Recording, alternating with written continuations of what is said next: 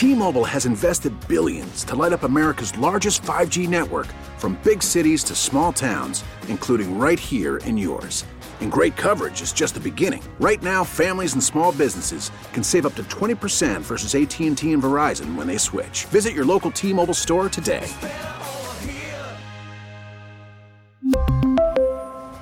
Plan savings with 3 lines of T-Mobile Essentials versus comparable available plans. Plan features and taxes and fees may vary. Baseball is back, and so is MLB.tv. Watch every out-of-market regular season game on your favorite streaming devices, anywhere, anytime, all season long. Follow the action live or on demand. Track 4 games at once with multi-view mode and catch up with in-game highlights. Plus, original programs, minor league broadcasts, and local pre- and post-game shows. Go to MLB.tv to start your free trial today. Blackout and other restrictions apply. Major League Baseball trademarks used with permission. Our next guest is going to be on the first game of the Saturday slate on Westwood One, right? And then he's going to be on Monday Night Football as well. Busy man. He's going full Seacrest. And on the line, insider calls, or on the line is Odyssey NFL insider Ross Tucker. Insider calls presented by BetQL. Download the free BetQL app right now and get instant access to the industry's most advanced suite of sports betting tools right at your fingertips. Ross joins us now on the North Olmsted Chrysler Jeep Dodge Ram hotline. What's up, buddy? What's up, dudes? How are you? Well, hey, buddy. You look at you going full Seacrest. You got a Saturday game and a Monday game. Yeah, well, it's like in the same upper Midwest region there of Minnesota and Green Bay, so it worked out. And anytime I can get in the booth with Kevin Harlan, it's pretty awesome, man. He brings his own stopwatch and does the stopwatch for every punt and says the hang time. I'm just sitting there thinking man, I don't know how many people listening or driving right now really care that much about the hang time. That's amazing. I love that. It is. He BYOSW, bring your own stopwatch. The guy's a legend. I hope somebody tries to run on the field so he can narrate it on the broadcast. You got to go full lap him, and you got to cut him off, though, if that happens. Yeah! You just got to, get, super animated behind it to where people are like, why is Ross Tucker not shutting the hell up? But we'll know you did it because you wanted to pay homage to Dave Lapham. That's so funny that you call it full Lapham. I've never heard that before. Oh, you never want to go full Lapham. Nah. Little Lapham's okay, but not full Lapham. You definitely want to go, no full Lapham. Ah! No. See, I started doing it there. Damn it, I'm so sorry. Yeah! I just got so excited about, Poor potential Dan Horde. Yeah. He gets paid. He's fine. Yeah, that's true. Ross, let's look at the Browns' problems here. You know what? I'll just start with the Kevin Stefanski thing because I'm still irritated about his press conference where he said literally nothing. Are the Browns a well-coached team? That's a good question. Overall, I'd say they are probably an average coached team. So I guess the answer is no. They don't come across this year as a well-coached team. I don't know, though, man. On the flip side, it feels like he got more out of Jacoby Brissett than anybody else ever has. So I don't know. I feel like coaching a lot of times, you can basically point to one way or the other and make the argument that you want to make, right? I could say, listen, he did his part. The offense was pretty good. He got the most out of Jacoby Brissett. The offense was well coached. It's the defense that let him down, right? Or I could talk about the fact that overall, they haven't scored very many offensive points the last couple games with Deshaun Watson back, and overall they're not a good team and blah, blah, blah. And he's ultimately the head coach, so he's ultimately responsible for who the D coordinator is, blah, blah, blah. I mean, we could do all those things. Coaching's one where I feel like you could really make whatever argument you want to feel like making. It's interesting, Ross. We just kind of been talking about this the last couple of days and really the last week. It feels like the momentum for Stefanski is not on his side. And, with Baltimore coming in here this weekend, without Lamar Jackson most likely, and maybe their third-string quarterback, Anthony Brown, starts this game. If the Browns don't win this game with Deshaun Watson at home, after the debacles this past weekend, I think that there's going to be some people calling for his job.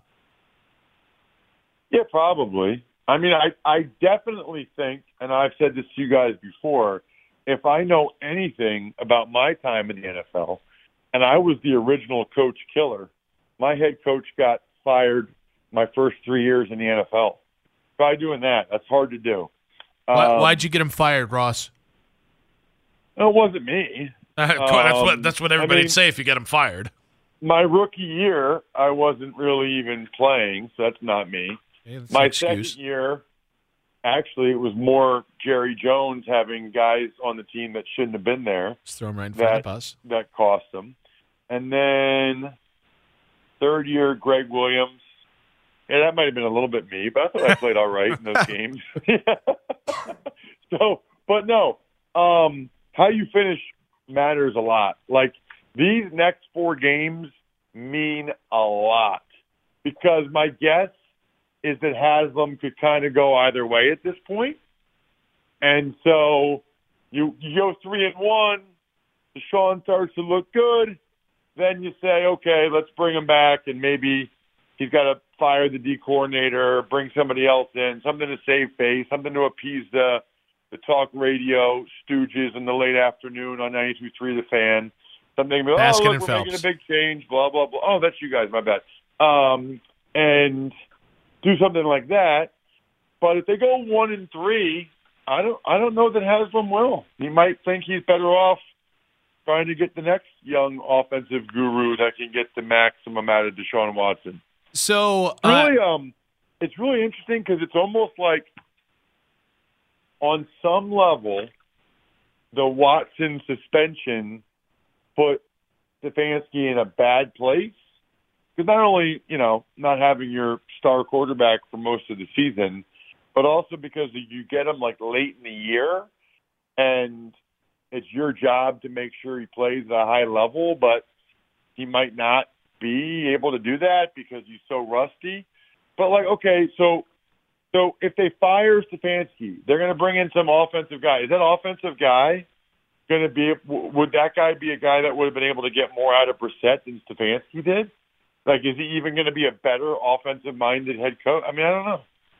So, I'm kind of on the fence. I've defended Kevin Stefanski a lot, but there are a couple games that really concern me, and it's things like sloppiness, stupid penalties, not playing hard. Like, those are the things that I look at and say, that becomes like a tale of what's going on really in the locker room, not what people are saying.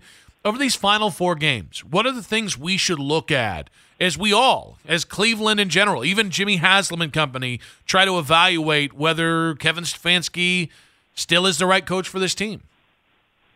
Yeah, I think effort's a big one. I really do. I think because that sort of speaks to his ability to get the guys to play hard and to still have the locker room behind them. So I got to tell you, the one thing I would say is, as I'm talking this out with you guys, when in doubt, I would keep him. Like, if it's close, I would keep him. It just, the cycle of change has not been good there. So if it's clear that the team has quit on him and they go 0-4 and they look like crap, then fine. Then so be it, right? But if it's close, if they're 2-2 and they look pretty good, I'd rather give continuity a chance for once. Sorry, Dustin is sneezing, and I'm watching him. I know I'm supposed to be having. That's why I'm like pointing to you. Yeah, I I'm know. sneezing. I understood it. I got distracted because I was like, "Is he going to sneeze? Is he not going to sneeze?" It was definitely coming. The suspense was like just destroying me. All right, let's get to. Let's just get to kind of the big picture stuff in the NFL here. What teams do you think are legit contenders, right? Actually, no. Actually, I'm going to strike that. I got to get your thoughts on Baker and how he played on Thursday night. Yeah, I mean, thought he played pretty well. Thought he did some good things late. I'm like amazed by that. Like, honestly amazed. I don't understand how he even knew the 2-minute calls. like how they even ran the 2-minute. I mean, Was that just like straight backyard football? I don't know. I got to find out. I'm doing their game Monday night. I'm going to ask some of the coaches, like, how did he know the 2-minute? Like, how did that work? I'm very confused by that. I mean, it's an absolutely incredibly bad look for the Raiders that they lost that game. Like, awful that they lost the way that they lost. Because there's a coach there in McDaniels. You know, that's a good example right there. Where it's like Cleveland, if they got rid of Stefanski, it'd be like, we got to get a guy that's it's a good coach like Josh McDaniels. He's not any better than Bisaccia was at all. I mean, not at all. So I would say this about Stefanski. If you're going to get rid of him, I have a pretty good idea who you're going to get. I mean, I know you got to do the interview process and whatever, but make sure you're going to get somebody that's better is, I guess, what I would say. The Baker thing was very, very impressive for Baker and McVay, and I don't care what McVay says. You know, my career ended with a bruised spinal cord, and, like, if you have a bruised spinal cord, something bruised your spinal cord, and that's usually a disc in your neck, and what I was told is they wouldn't let me play unless I got a surgery. They're like, nope, you know, can't clear you unless you get a fusion surgery. So I was surprised to hear McVay say Stafford doesn't need a surgery. I don't know how. Maybe his bruised spinal cord is different than mine was. Also got to get your thoughts on Deshaun Watson's second game and maybe the first two games combined. Yeah, well, I thought he was much better in the second game, and we kind of anticipated that, right? Now it did seem like the Bengals kind of sold out to stop the run because they had seen Watson the week before and they didn't want to get run over, and so they were going to take their chances with Deshaun in the passing game, and I'm okay with that. You know, I think that's probably a smart move by the Bengals, but he definitely looked a lot more comfortable, which I think is a positive. And I would expect him to be even better this week. He's going to need to be. Definitely going to need to be. Because going against the Ravens defense, they're pretty good. I was impressed by them, especially the linebackers, Queen and Roquan Smith. And now you guys just lost your linebacker, J.O.K. That's not good. Ross, last thing for me. Can the Niners win a Super Bowl with Brock Purdy? I mean, I don't think they will. But based on what I've seen so far, I think they could, yeah. You know, he moves better than Jimmy did. And I think that's a really nice added element to have. Like, he ran for a touchdown on those bootlegs and stuff. He can run for a couple first downs. I think that's really helpful. Now, do I foresee Brock Purdy winning 4 straight playoff games, including 2 on the road, more than likely? No, I don't. And I also think Philadelphia is absolutely loaded. It's like, you guys know, I watch every snap of the Eagles because I do their pregame show. I don't say this lightly. Well, first of all, it's the best Eagles team I've ever seen. They might lose first round in the playoffs. Who knows? But it's the best Eagles team I've ever seen. And they are approaching becoming one of the best teams I've ever seen, period. I mean, when they want to throw it, they throw it right down the field for touchdowns. Like, when they want to run it, they run you over. Their corners are really good. They're going to have 4 guys with double-digit sacks, maybe even 5. They've been out there trying to 5. Look at every stat and look where the Eagles are. It's incredible. It's like, and nobody saw it coming. Nobody thought Jalen Hurts would play this well, but it's like everything has come together at the exact right time. Ross, I lied. I have one more question. It's kind of an odd question. Maybe not odd. But definitely odd. Is there a time of day that's too late at night to send somebody a text message?